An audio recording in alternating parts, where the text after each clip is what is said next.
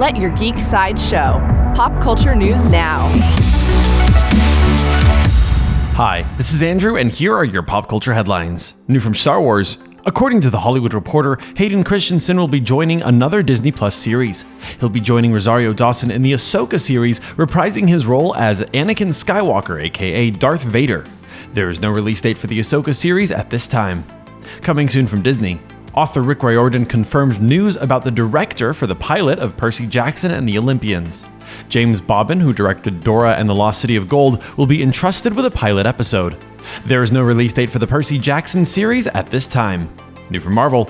Marvel shared a new poster from Hawkeye. The poster shows Hawkeye, Kate Bishop, and Pizza Dog. Hawkeye will shoot onto Disney Plus on November 24th. Also from Marvel.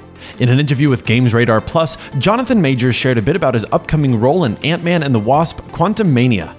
He confirmed that he's playing a different character than the one he played in Loki.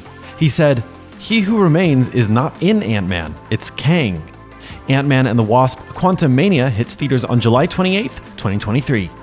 This has been your Pop Culture Headlines, presented by Sideshow, where pop culture is our culture.